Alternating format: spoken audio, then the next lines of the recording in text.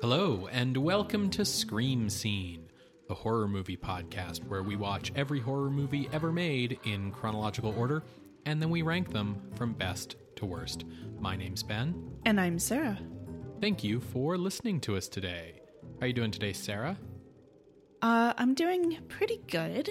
Been working my way through editing the actual play that we recorded for our Halloween bonus material for our Patreon. Mm-hmm.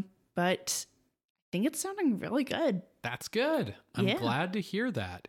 It's a lot of editing. I think the raw recording time is 9 hours or something like that. We recorded for 9 hours. That is correct. Yeah, so it's going to be obviously shorter than that once it's edited, but it's still going to be like a big thing that'll drop on our Patreon. So, you know, if you want to get in on listening to this actual play of the Dread RPG, you want to head on over to our Patreon at patreon.com/screamscenepodcast and get a listen on this really cool thing we did. So that's how I am. How are you today? I'm doing pretty good, Sarah.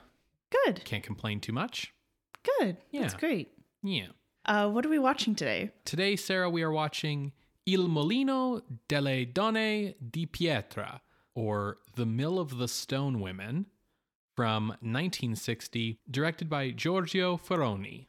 So is this like a mill of stone women? Like it mills stone women? Or is this a mill where the stone women live? So, best I can tell, there are sculptures of women, presumably made out of stone. Yeah. And the sculptor who makes the women works out of a windmill for some reason. Oh, okay. Yeah. Well, that sounds a lot more like I can see how these pieces got brought together than I was anticipating. Well, this is also one of those, but the sculptures are actually his murder victims movies. Sure. You know, they're less stone women than they are like enstoned women, I guess. Entombed. But we'll find out like more specifics, I suppose, when we watch the movie. This continues kind of the immediate string of Italian horror films that exploded in 1960. I think it's really interesting that looking at this, I feel like most people would assume that you had Black Sunday, which is this big deal movie that's still talked about to this very day, and then like an explosion of imitators. But if you look at the timeline, Black Sunday came out like, I want to say August 10th. Adam Age Vampire was like August 16th. This film came out August 30th. So they're not imitators of Black Sunday. Right. And instead, if you want to look at like an Italian horror film of 1960 that came out like early enough for everything else to be imitated, it's actually The Vampire and the Ballerina. Sure, yeah. Came out like a few months ago. That's fair. I mean, yeah, we've had a couple of other Italian horror movies before that, but all very much inspired by Universal. Yes. And so Vampire and the Ballerina is like this kind of, you know, it was like, oh, let's combine sex and Universal horror. and Hammer horror. Right. And then we get this explosion of imitations in August. It just so happens that like Black Sunday is the one that is remembered out of all of them, which I think creates this like false narrative that it was the watershed moment. Or maybe it's just because of an announcer going, Sunday, Sunday, Sunday. So the big distinguishing feature of Mill of the Stone Women is that it was the first Italian horror film shot in color. Ooh, okay. It was produced by Giampaolo Bigazzi, who had been doing like a lot of historical B movies of the kind that was popular at the time. So like The Swords and Sandals? Yes. Swords and Sandals, Peplum. These are both names for this kind of like Rome, Greece, historical action adventure fantasy kind of genre that was really popular at the time that could kind of range from like being more historical in basis and being like, this is the story of like Caesar fighting the Gauls or something, to like very fantastical on another end in being like, this is Hercules fighting the Hydra or whatever, right? But it was all swords and sandals.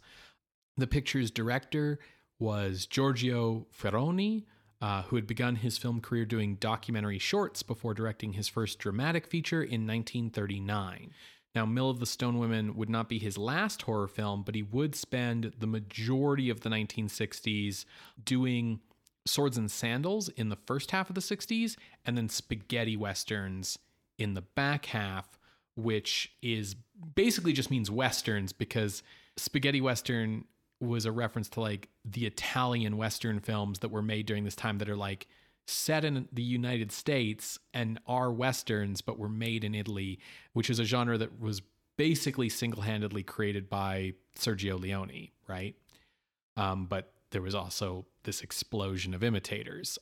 That's kind of the way the Italian film industry worked. You had like some top-tier directors in each genre doing really like good, innovative work, and then for each one of those movies you would get like 30 really cheap cash grab imitators. Just to clarify, I don't think that's unique to Italian. No, because you said like that's like what we're seeing here, and we've been seeing that in the US, we've been seeing it in the UK. Like it's particular to commercial film industry. Very true. I think what makes it notable in Italy is that in Italy, you still had a film industry at this time that could pump stuff out so quickly that it really felt like an avalanche of product. And that era is sort of ending in the United States right now. Because it requires a studio system? Yeah. Okay. And in the US, that kind of quick pump it out stuff is turning to TV. Right, exactly. Yeah. Okay. The film's screenplay is the result of 4 writers, one of them being the director, though at least this time the editor isn't credited as a writer. The film's opening credits claim that the story is based on a short story by Pieter van Wegen in his book Flemish Tales. I didn't have any research. Should I have been looking this guy up? Yeah, so the thing is this claim to literary legitimacy is in fact bogus, as there is no such book and there is no such writer. Okay. Instead, the story's inspiration actually comes from basically a number of horror movies stretching back at least as far as Mystery of the Wax Museum. That's like 30 years. Well, yeah, like how often have we been seeing this idea of like the artist who kills people and hides the corpses in their sculpture, or that's the reason why their sculptures are so realistic or whatever. Like, you know, obviously the big ones are kind of like Mystery of the Wax Museum, House of Wax, and Bucket of Blood. But like we've seen a ton of movies. Yeah, it's a frequent well. Mm-hmm. Which is really strange to me, considering that I don't think it's a thing that would ever actually work in real life. Like it's a very outlandish premise. I think for it to work, you would need to embalm the bodies first. But I don't know enough about decomposition to be able to say anything. If you, listener, know enough about either art or decomposition, get at us at screamscenepodcast@gmail.com. So the picture stars Pierre Brice, a French actor born in 1929. He plays kind of our heroic romantic lead. At this point in time, Brice was not a very well-known actor. His most famous role is ahead of him, but from 1962 to 1968, he starred in 11 films as fictional Apache chief Winnetou in films based on the novels of German author Karl May. Okay. So in Germany, Karl May was this author who wrote like a bunch of different novels set in like the American frontier. One of the main characters is Winnetou, to the point where like sometimes the novels get referred to as the Winnetou series, but there's also this like frontier trapper named Old Shatterhand and like a bunch of other characters who like reappear and reoccur throughout the stories. And these were like super popular novels. They, I don't remember exactly when they were written, but I do know that they started doing film adaptations of them as early as the 1920s. So you heard it here first, folks. Hopefully not first. If that can get written and published, a German writing about the American frontier, making up native characters. Don't let your fears about your writing hold you back. Right. Right. Anyone who told you write what you know, no, write what you want to write. Yeah. Do the research. Right. But, don't hold yourself back. These novels were really popular because they spoke to kind of like a European or German fantasy of the frontier and like getting back to nature. They even weren't banned during like Nazi Germany because they reflected this kind of like, Heimat escapism to nature kind of idealism. So yeah, these were very popular. So Pierre Brice played Winnetou in this new version of the films, adapting the novels that were done in the 60s. Those versions of Winnetou were so popular that he reprised the character on stage from 1977 to 1991, because it's this whole thing in Germany where, like, in the spirit of like nature and getting into the outdoors, a really popular thing in the summer is to do these Karl May festivals where they do open air play versions of the novels. So like Shakespeare in the Park. Right. And he did those for like 20 years. He also reprised Winnetou in a TV series in 1979 and a 2-part mini-series in 1997. Okay. His popularity playing this character has even been cited as a factor in post-war French-German reconciliation because like the character is so popular with German audiences, and this was like a French actor playing the character, so it was like, oh, maybe the French are cool after all. Oh my goodness. Okay. But yeah, all of this is in this actor's future at this point. Our female lead is Scilla Gabel, who was born Gianfranca Gabelli in 1938. And she actually got her start in the film industry as Sophia Loren's body double. Oh. Before kind of like graduating into roles of her own. Good for her. Yeah. So beginning in 1957, she started playing a lot of lead female parts, but they were mostly in genre films like this. A lot of Swords and Sandals, a lot of historical drama. She never quite busted out of that B-movie level. And so in the late 60s, she actually switched to focusing on acting on stage. And it was there that she started to actually get much more critical appreciation. Our film's villain is played by Wolfgang Preiss, a German actor born in 1910 who got his start acting at UFA during the war, where he was like exempt from military service because he was like acting for like the state-run film industry at the time. Okay.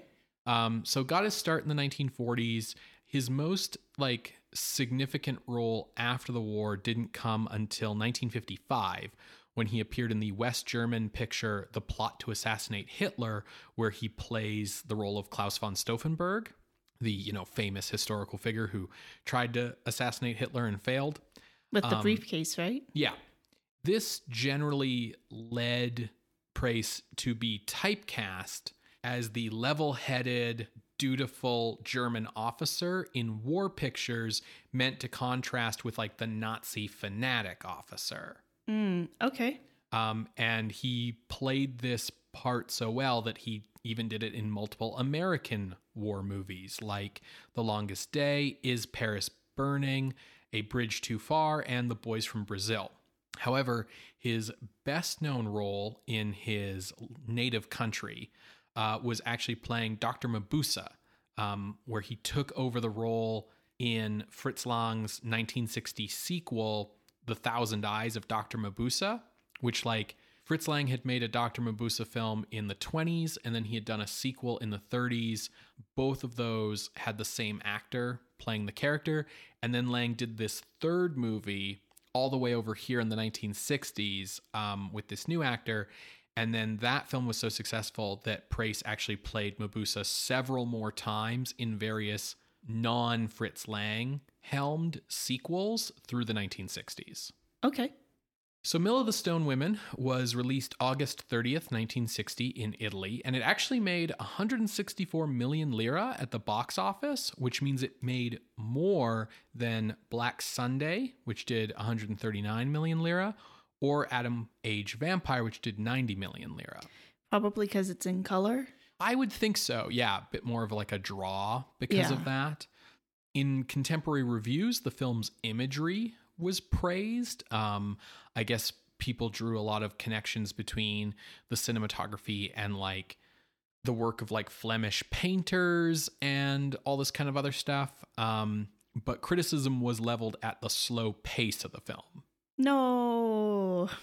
I say no because like that means they were trying to go for Gothic or something like that and building atmosphere and tension, and either it just didn't work for these people or the movie just doesn't pull it off successfully. Mm-hmm. Well, I guess we'll find out. Yeah, true.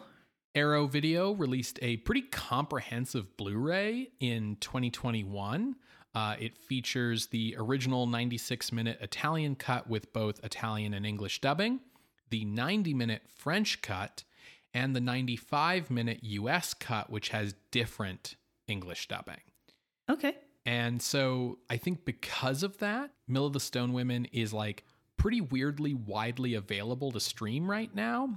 You can stream it in Italian on Shudder, the Arrow player, which I actually didn't know until just now that Arrow has its own streaming service. Oh, dang. And AMC Plus.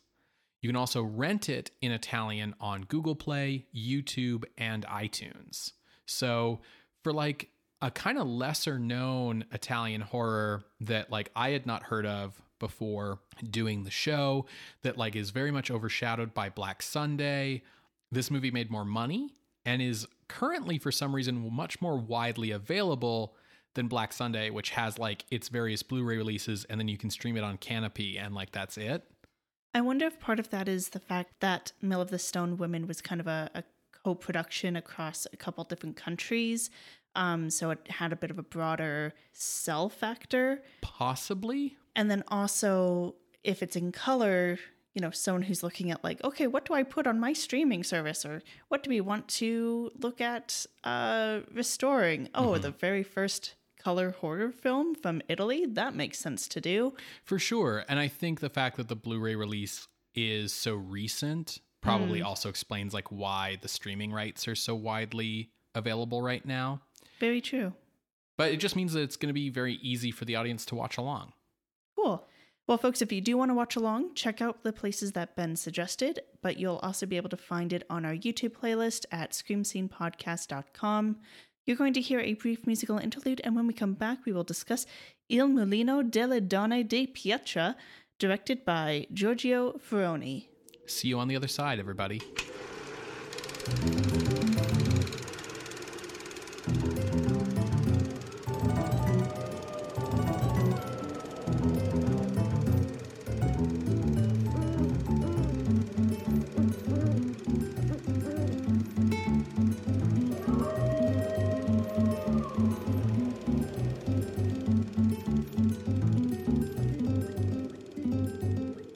Welcome back to Scream Scene. We just finished watching Il Mulino delle Donne di Pietra, also known as Mill of the Stone Women, directed by Giorgio Ferroni from 1960.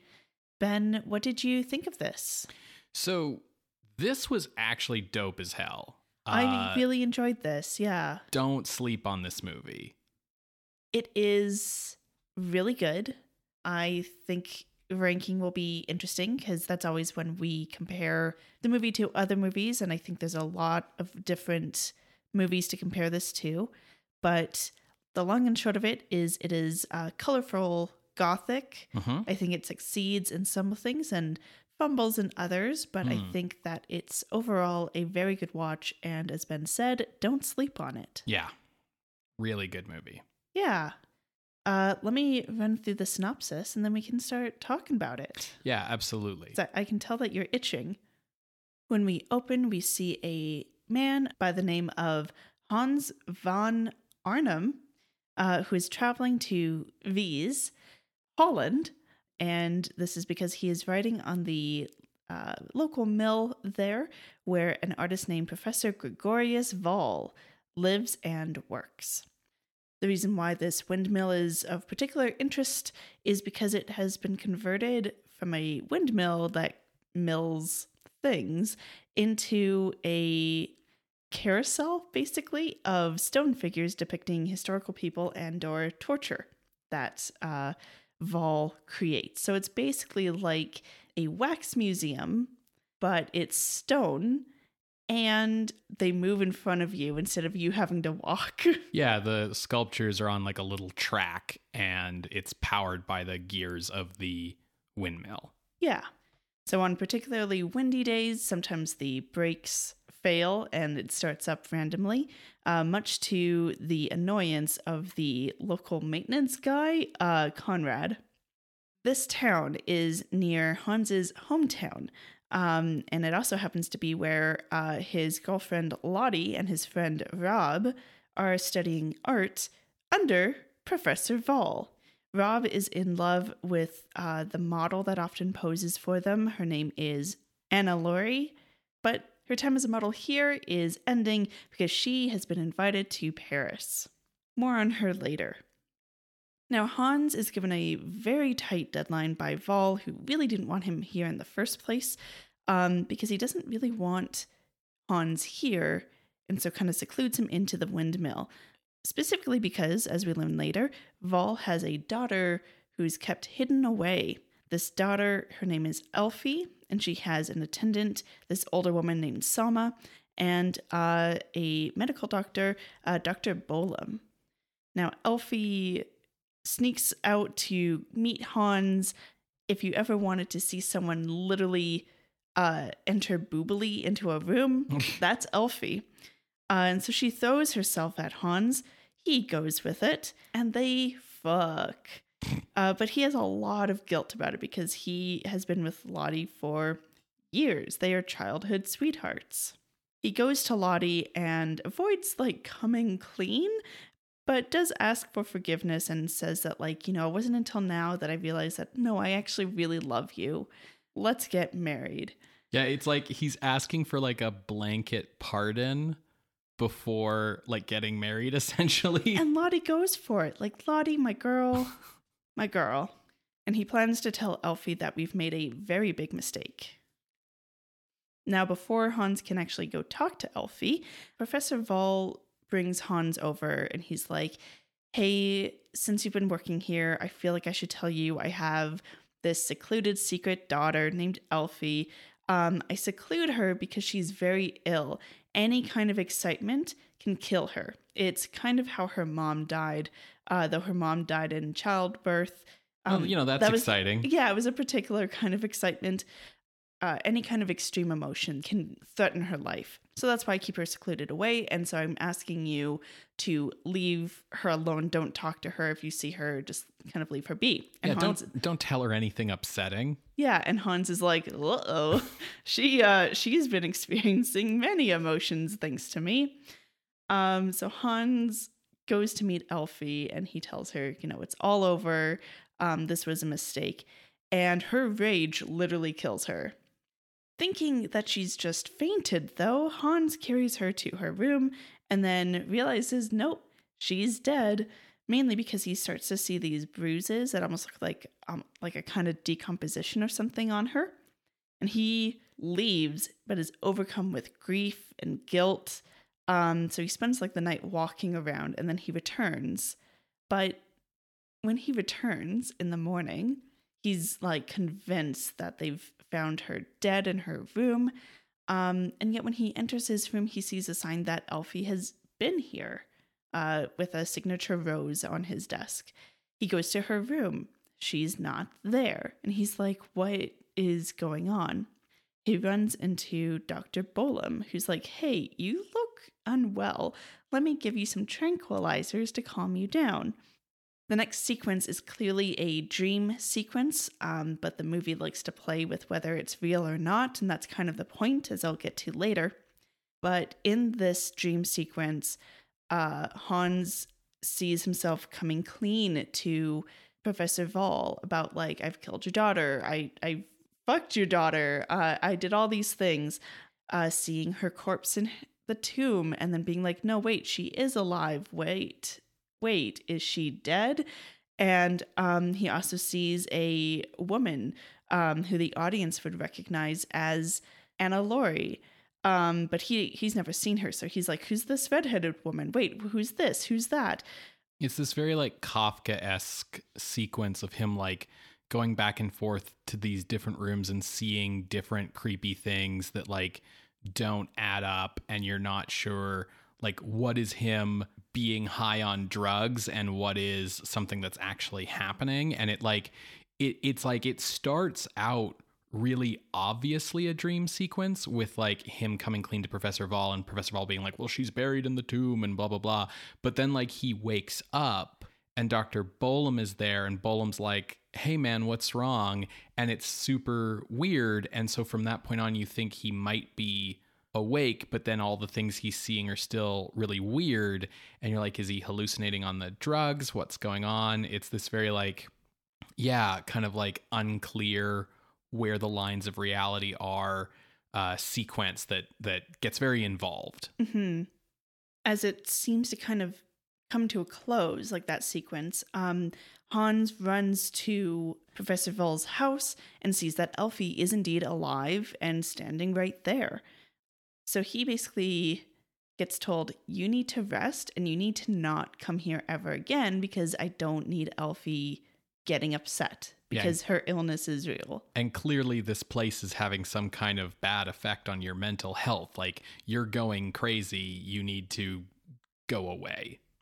When Vol and Bohme are alone, we learn a little bit more, namely that Bohme drugged Hans so that he wouldn't know that Elfie was indeed dead and wouldn't know what was real and what was not. Yeah, they gaslit the fuck out of him. The fuck out of him.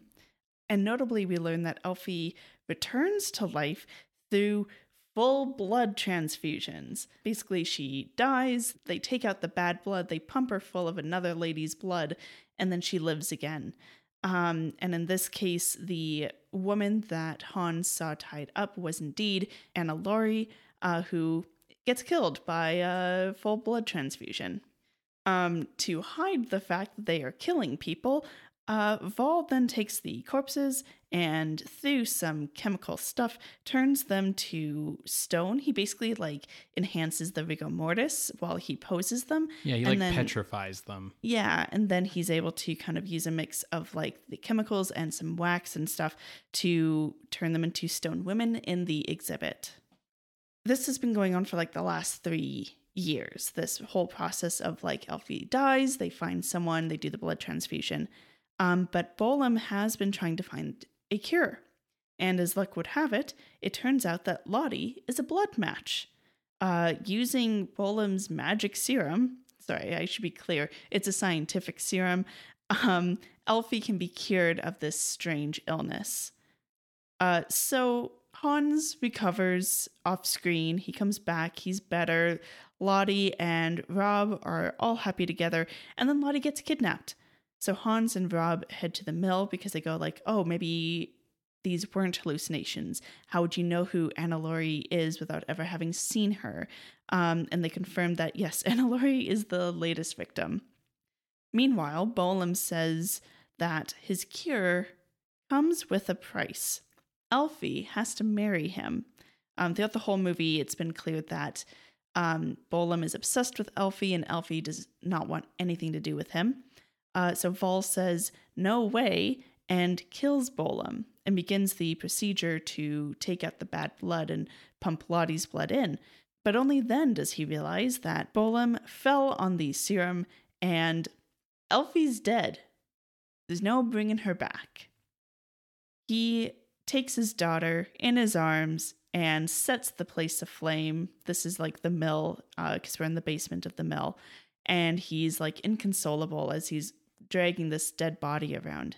Meanwhile, our boys come down, they rescue Lottie, they manage to make it out of the mill as Wall and Elfie and the mill go up in flames. No sign of Conrad or Selma. The end. The movie ends with like this really great imagery of like, you know, like Mystery of the Wax Museum or House of Wax or whatever, there's like the imagery of the wax figures burning up and melting, but they do this really cool thing where they've put skulls inside them because these are supposed to be real people who got like turned into these figures. So as we see like the wax faces burn up and melt, it turns into these skulls, which is really cool. Yeah. So I think you can tell from like the content of the plot summary, it's very Gothic. And also because it's very Gothic, there is a lot going on. I didn't even touch on some of it. Yeah. Because I just needed to streamline it. For sure. It takes a while to get going, but like that's Gothic for you. And I actually really ended up liking the structure of this film. It was really slow to start, but you kind of need that slow build to establish all the pieces of the story. And what I really liked was that all of the pieces kind of do that Gothic thing of like setting up intrigue and, ooh, who's this person and what are they all about? But the stuff that in maybe like a lesser movie would be just like, oh, that was a red herring. Like that person was looking sinisterly at that other person for no reason but to throw you off. Like do all turn out to be clues and pieces of the puzzle that do fall into place later. Yeah, I think the only threads that don't get brought back up, one of them is lesser than the other. The lesser one is Conrad. He's just a dude who works at the mill. He keeps things running. So hopefully he wasn't around when the mill went up in flames. Maybe he was home and this is like his day job and it was nighttime, so he wasn't there. But Selma is the big question mark here. Sure. And it makes me wonder, at one point, Val, so every so often you hear like screaming through the house. Yeah. In a very Gothic fashion. And Val checks in on Selma to ask if she's doing all right. She is older. She's probably actually Val's age as well. So I wonder if something got cut either through the script or the footage itself where Selma is giving blood transfusions to help whenever there is a bit of a minor attack of Elfie's symptoms, but the movie doesn't do anything like that, and Selma just kind of disappears. Yeah, she's just kind of played off as like a red herring because she's the typical like kind of creepy older housekeeper lady. Yeah. But yeah, so we have this like first act that's very slow build, establishing everything, establishing the structure and all these pieces.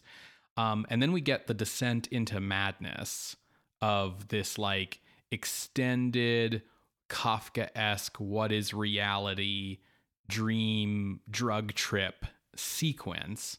Which I think is the highlight of the movie. Oh, absolutely. Absolutely the highlight of the movie. It was so good, so well done.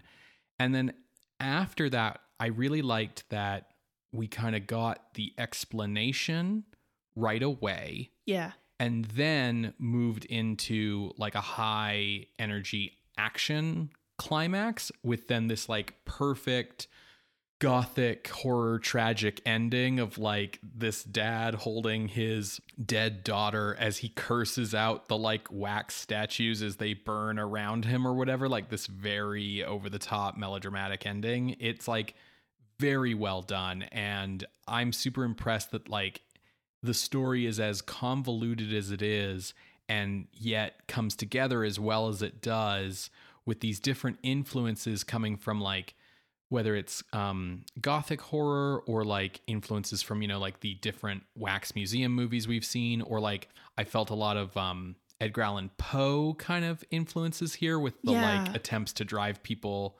crazy, but it all comes together really coherently in a way that was surprising for a movie that has like 4 or 5 people listed as the screenwriters.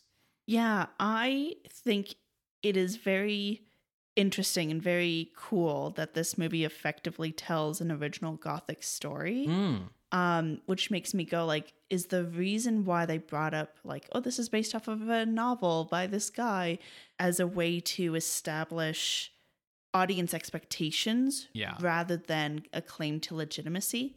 Because the problem with Gothic is if you don't know you're going into it, you have people sometimes struggling to care because of that slow buildup. There's genre conventions in Gothic that make a Gothic story easier if you already know what those conventions are, because then you understand when something that's like a weird coincidence, like, hey, Hans has come in from out of town to like interview this dude for like a piece for like the newspaper he works for or whatever. And it just so happens that this dude is the art professor of his childhood sweetheart because their hometown is like a weekend drive away. Like, yeah, those kind of wild coincidences are just part of the story in like a Gothic story, right? And if you don't know that you're signing up for a Gothic story, a lot of those types of coincidences get hand waved away in bad B movies. Yeah. Because it's like a writer being sloppy or trying to get this draft off before working on their next several projects. So I think that this movie does really well. And I think that it really tries to set those expectations in the opening, with like the way that the credits are, the way we slowly move into the windmill. I will say the poster has nothing to do with this movie, and I have problems with the poster, but that's fine, because if you're trying to set these expectations, you know. What does the poster look like? It has Elfie in red in the center. It looks like a decapitated man's head who is maybe also a vampire. It has elements that are like, this is just generic horror. Right. Not what this movie is actually about. This is really interesting to me. And I don't know if this is just because of what was filmed on a set versus on location. But when we are heading up to the windmill, and we are literally heading up there because there is a model version of the windmill, everything is filmed very realistic because it has like the blue light of like either early evening or early morning. It'd be early morning with all that fog. That's fair. I mean, I don't know what Holland's like.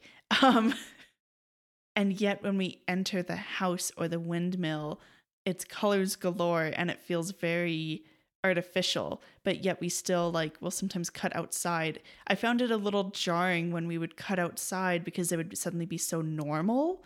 And I don't think it's a critique so much as I was like curious what you thought, if there was something in its visuals that it was trying to tell. So I loved the cinematography in this movie. The location cinematography in the Netherlands is really beautiful. The fact that they like found this windmill as a real location so that they could go to it and have it be real, and the fog all around and the ferry on the river that they found is like really good. And they get this really great location cinematography. And then, yeah, we move in to the windmill. And when we're in these interiors, you know, there's shadows with the lighting, but also like colored edge lighting, like greens and reds coming from off camera in a totally like symbolic kind of way. The camera movement is also like totally on point. I really love the way that the camera pushes in on things slowly or moves slowly. And we have some like Dutch angles from time to time. I mean, they're all Dutch, Ben. We're set in Holland. That's fair. That's really fair. It's wild to me that no one on the crew is a horror veteran, that these are all like swords and sandals people, because the movie is honestly made with such a confident eye towards what's unnerving. It's like the cinematic equivalent of like a well-told ghost story. Yeah. As to this like reality, unreality break in the style that you're identifying. So we've talked a lot about how on a narrative level, this is Gothic. On a cinematic genre level, this is Expressionism. Yeah. This is Expressionist as hell. This could have starred Conrad Veidt and Werner Krauss in the top roles. Yeah, to that point, Bohme looks sometimes like Bela Lugosi. Oh, absolutely. And Val sometimes looks like a very old Paul Wegener. Sure. Yeah, I was thinking Werner Krauss, but he's got that like big eyebrows thing, right? And speaking of that, like the plot is not actually what I was expecting at all. Like you talked about how this is telling an original story, and that's so true because we've seen so many of these movies that are like the artist murderer who turns his victims into the sculptures in so many different films. And this is completely different. This is like a completely different take on that. It is not the same story as all those other versions. Because like it's just a way to get rid of the corpses and to hide what they're doing. The motivation is his daughter, which we've seen a little bit of some stuff like that. What was it called? The Disappearing Corpses or something like that, where like Bela Lugosi has his wife who wants to be the corpse beautiful. vanishes. Yeah. But it hasn't been as sympathetic as this. This felt almost akin to like a Mr. Freeze. Yeah, very much so. And also just like the uniqueness of, so we actually haven't mentioned this, but to be clear, this movie's set like turn of the century Victorian times. Yeah, good job. Thank you. So like the twist when it's midway through and it's like, oh yeah, not only did Elfie die when Hans thought she did, Elfie's been dying for 3 years and like dies and we bring her back to life over and over. And she's like this weird zombie woman that we just pump fresh blood into every time she dies because like her blood can't maintain its own cells or whatever the explanation ends up being. It's this huge twist because I feel like the time period doesn't make you think like... Doesn't make you think that, oh, we're going to do some like science things, it's right? It's nothing with glands. It's nothing like... It's like it's not modern enough for you to expect a mad scientist, but it's not far back enough in the past for you to expect magic. Yeah. So it comes out as this big surprise. They also, I think, do a really good twist where I thought Dr. Bohme was the villain. Like, I went through most of the first 2 acts of the movie thinking Vol was just like, I'm the dad, you know, in the story. Ha ha ha. Like, I'm the avuncular figure or whatever.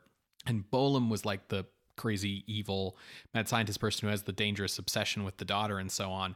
And then, like, Bohme actually turns out to be more what you think Conrad is going to be. Like, you think Conrad is going to be the assistant who turns on the villain at the end, but that's actually Bohme. Yeah. And, like, yeah, Bohme's like, I spent 3 years rescuing your daughter's life. I want to marry her thing is like, okay, that's like a little gross for sure, but like it's not villain territory. Like Bohme's like doesn't really like the fact that Vol turns the girls into sculptures. He finds that super weird and icky. Like he makes it clear that like I'm in this to try and save your daughter's life, right? And so this ends up being like so much more and so much better than just another Wax Museum ripoff because it's telling this original story, right? I want to give a shout out to the costumes. The costumes are great. Yeah. You mentioned this already, but like the shadow and use of color and key lights and stuff like that were great. I think the acting is pretty good, especially the dude who played Hans. Pierre Breiss. Yeah. He was really good. Yeah, well, that's why I compared it to like Conrad Veidt and Werner Krauss because like Breiss gives a very Conrad Veidt-like performance in his like descent into madness sequence of the movie. Like it's very, and the way he gets gaslit really reminded me of like Hands of Orlac. That being said, Pierre Breiss, what he looks like to me is like very young Alec Baldwin. But I could see that. He's like very classically handsome. Very, yes. Yeah. Yeah. To the point where he's almost like boringly handsome. Like it's like square jawed, blue eyes, black hair. Anyways, he is very good though. And I also think that like the actor who plays Bohme and the actor who plays Vol, who are both German actors, understood the assignment basically. 100%. Like they are absolutely like, you know, I think the people who made this movie must have seen the old German expressionist horrors of the 20s. Well, if those two are German, I mean, it makes total sense. And like, especially given their age. Yeah. Like, so to me, it just feels like they must have intentionally known they were riffing off of this. And I think that the filmmakers, the Italian filmmakers even like must have known this is kind of what they were doing. And I don't know, maybe it's the fact that like the actor who played Bohme this same year played Dr. Mabuse in like a sequel to these old 1920s, 30s kind of expressionist crime movies. Yeah, so maybe while he was prepping for that, he became inspired for how that could influence this role. Yeah, there's like this connection here of like bringing that forward. And it's so interesting because, you know, while we did remark at the time about how expressionism morphed into film noir as the Germans came over to the US. And so it's not like expressionism went away. It like developed into other things, but we're now enough decades out that we're starting to see direct inspiration coming from Expressionism, because all these other things kind of evolved out of Expressionism, but it wasn't like this throwback thing of trying to directly go back and ape like a particular style. And this is the first time I can really think of where we're seeing something like that, where it's like, I guess if you think of the time period, like the time between someone who was, let's say, 10 seeing Nosferatu, 30 to 40 years later now is someone who can like pull their weight in the film industry and be like, hey, now we're going to do this kind of artistic style. Yeah, absolutely. It's basically like stylistically, this is Expressionism in hammer color. Yes, it's very explicitly hammer color. Yeah, like that's the style they're going for with the color stuff, but they are using it with this like expressionist lens. And so coming back to the point about like how it's shot very realistically outside of the windmill, like for those listeners who maybe aren't familiar with German Expressionism and maybe like haven't been with us for 300 episodes. That's fair. The key element of Expressionism as an art form, whether it's because it's a visual style that is not synonymous with horror. You can have like Expressionism in different narrative genres because it's a visual genre. But the key element of Expressionism is the idea that like the internal psychology of the people, of the characters, becomes externalized in their environment, becomes an expression of their inner character. And so the windmill is depicted as this kind of maze-like, labyrinthine, unreal place because it's where all of this crazy stuff is happening, basically. Yeah, I really enjoyed this movie, and I think I want to call back to something you said in the first half about the ties of these more recent Italian movies being more influenced by The Vampire and the Ballerina rather than Black Sunday. Like you gave dates and it makes total sense. But this movie has so many plot beat parallels to The Vampire and the Ballerina. It's clearly them using that as a blueprint for basing this Gothic expressionist story on. And while you can also see like the very clear influence of the Hammer horror films, and even stuff going back to like Vampire, I felt had some influence on this as well. Yes. Or like Fairman Maria or things like that.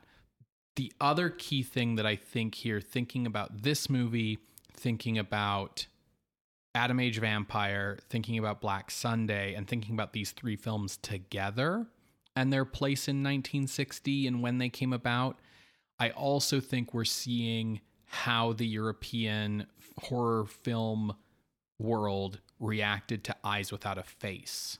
Yes, because I think that's where you see a bit of that daughter relationship in here. And like the whole thing of like, I have this daughter who has some horrible secret and I need to like keep her going. And the way I keep her going is by killing these other people and that kind of Gothic thing. The daughter being in on it too. In both Eyes Without a Face and Stone Women, the daughters know what's going on. They are more than complicit. They're accomplices. Yeah, and you know, we have obviously the parallels in Adam Age Vampire and Eyes Without a Face with like the facial reconstruction stuff and all of that. And even Black Sunday, ultimately, while it is different, it's still this like Gothic story that has this like beautiful, mysterious daughter figure as like kind of the central source of mystery, and this storyline of like women having to die to keep another woman going, and specifically keep another woman beautiful, which is like a key part of all of these. It's not explicit in Mill of the Stone Women. It's just that Elfie is young and played by, you know, Sophia Loren's body double. Yeah, she is beautiful. She is very hot in like that very specific, like early 1960s Italian woman kind of aesthetic. Absolutely. Did you notice her hair was similar to what's her face in Black Sunday?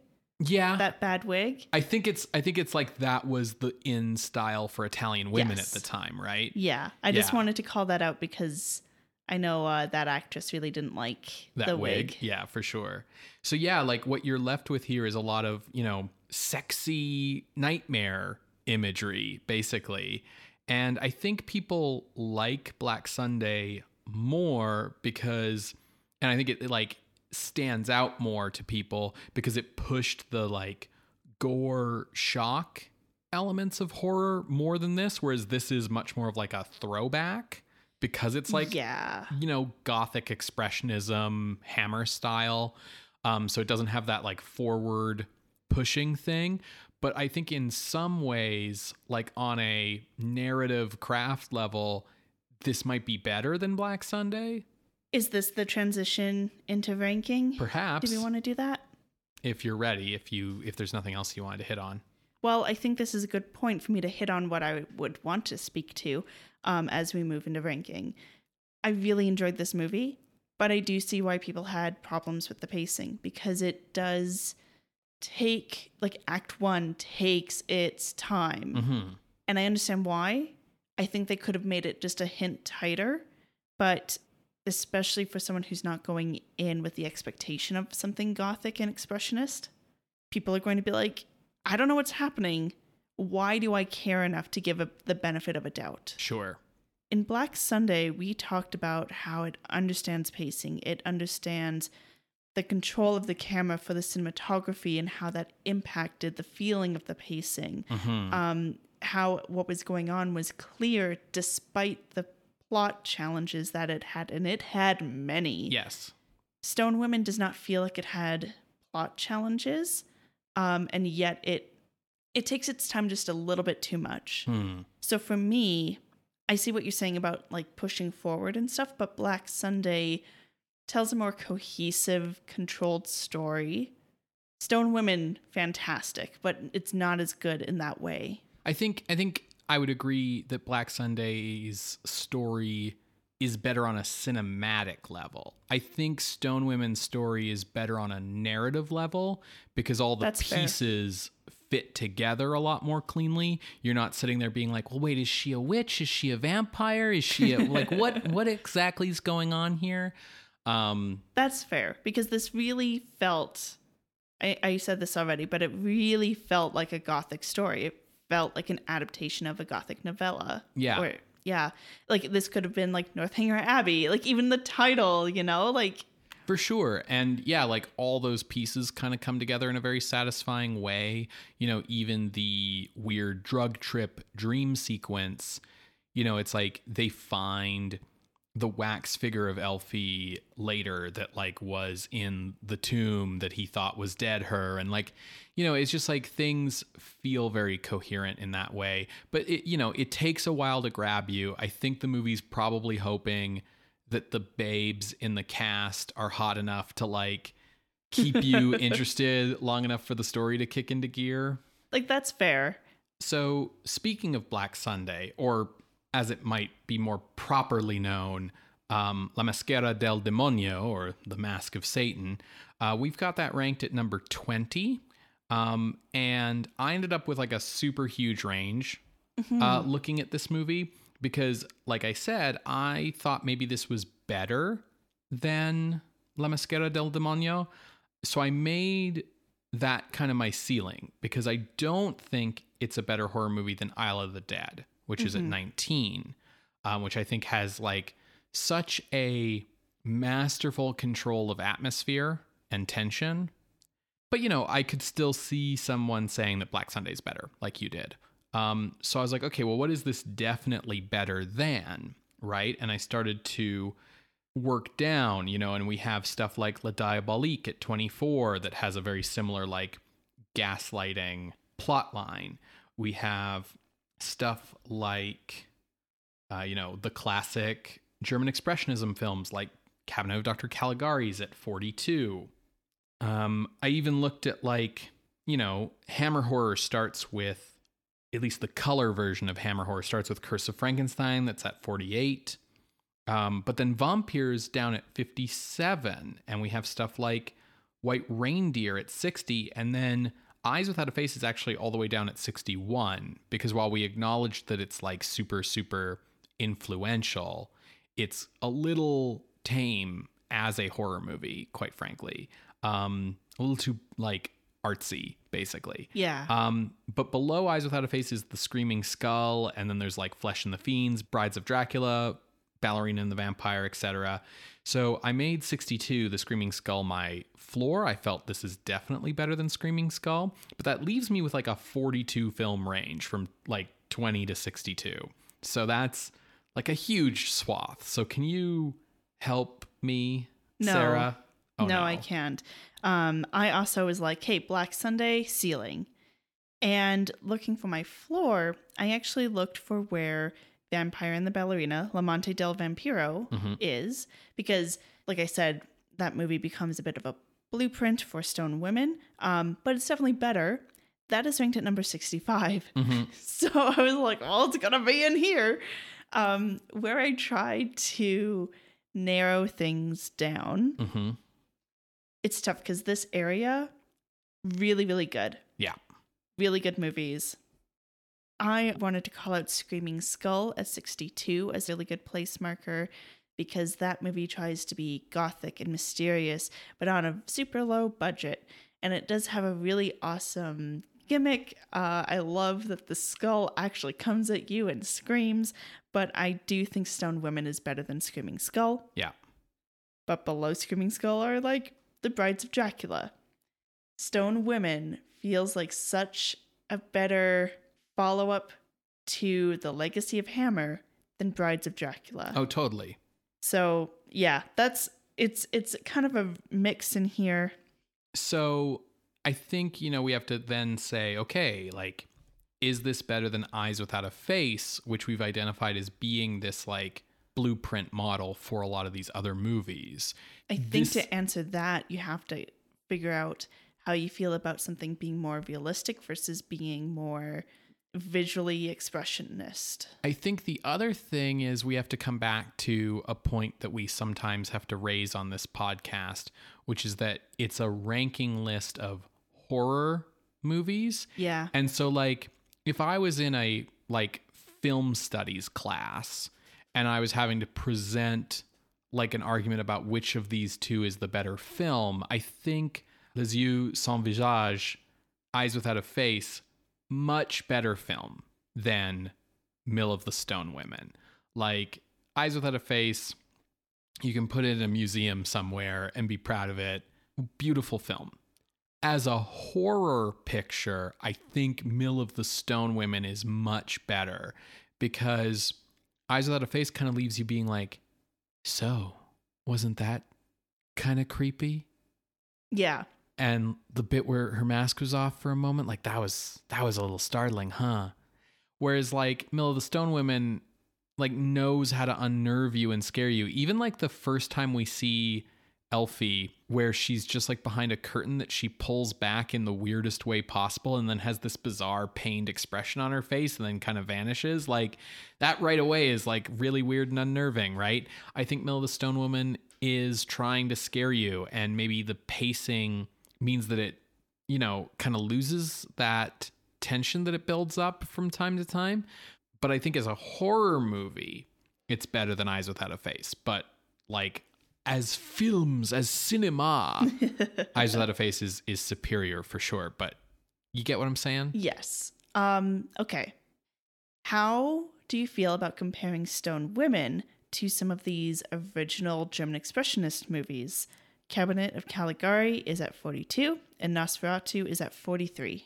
It's really difficult. I feel like this movie owes so much to Caligari, not just the sort of archetypes, like even the like main character and his best friend who have to solve the mystery thing feels like Caligari, right? And like the kidnapped girlfriend and stuff. But like, yeah, man, like Professor Vol and his eyebrows here just like feel like they walked right out of a German Expressionist film. And the whole like doubting reality thing and how much of the movie was real and how much was imagined. And, that's very Caligari. The movie owes so much to Caligari. Yeah. So the question becomes, is it doing that stuff better than Caligari did? I don't know about Caligari, but I know with Nosferatu kicks it out of the park. Stone Women is bringing that style into the color age and kicking ass while doing it. But it's like an update rather than a revolutionization. For sure, which is like kind of what I was trying to say about it versus Black Sunday, right? Yeah, so I think for me, I would have to put this below Nosferatu, so below 43. Okay, I really like A Page of Madness. I know you do, yeah. But I think Mill of the Stone Women is the better horror movie because the thing about Page of Madness is you kind of need like a map to that movie. Like you need a guidebook, like whereas Mill of the Stone Women hits you much more on a visceral level. You can sit anyone down in front of Mill of the Stone Women, put on the English dubbed version. I'm sure it's fine. Like, and they'll watch it, right? Whereas like A Page of Madness needs like a page of notes to accompany it, right? Yeah. No, I'm happy with this. Okay, so entering the list at the new number 44 then is Il Mulino, Delle Donne di Pietra from 1960, directed by Giorgio Ferroni. If you would like to see this list, you can go to our website, screamscenepodcast.com. There you can find links to the other episodes that we have mentioned today, as well as our appeals box. If you would like to contest this or any other ranking, you can drop us a line through our Ask box on Tumblr, or you can reach out over email at screamscenepodcast@gmail.com. Scream Scene updates every Wednesday on Apple Podcasts, Google Podcasts, SoundCloud, and Spotify. You can subscribe to the show using our RSS feed, and you can help the show out by leaving us a rating or a review on the podcasting app that you listen to the show on. That helps push the show to new listeners. If you don't want to depend on the algorithm to push the show to new listeners, you can push it on people yourself by going to social media or talking to people, in meat space. Word of mouth is the best way for podcasts to grow their audience. For a second, when you said meat space, I was like, do you mean MySpace? Sure, why not? Get us on MySpace, folks. If you really enjoy what we do here and want to help support us financially, you can do that by going to patreon.com/screamscenepodcast, where you can become a patron of the night for as little as $1 a month. Patrons at the $5 and $10 level get access to regular bonus content, and October is always when we go for broke on bonus content. The weekly bonus audio has been from our horror adjacent series of films, so lots of really fun bonus audio coming out every week. And as we mentioned at the top of the show, we've got an actual play of the TTRPG Dread that we're going to be releasing as a special episode just for our patrons. So if you want to check that out, and I highly recommend you do, it's a Gothic horror story set at an all-girls boarding school with a lot of homages and inspiration from various places that I think people will really enjoy. So head on over to patreon.com/screamscenepodcast, sign up and become a patron to get access to all that cool stuff. So Ben, what are we watching next week? Next week, Sarah, is going to be the episode that comes out nearest to Halloween. Yeah. It'll be the day after Halloween. Right. We are watching City of the Dead. There's a British horror film in black and white starring Christopher Lee.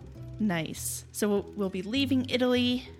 Enjoyed the food, enjoyed the films. Fantastic place. Italy's wonderful. Off to the UK. Yes. For Mr. Lee. That's right. So Christopher Lee for Halloween. I'm okay with that. We will see you then, creatures of the night. Bye. Bye.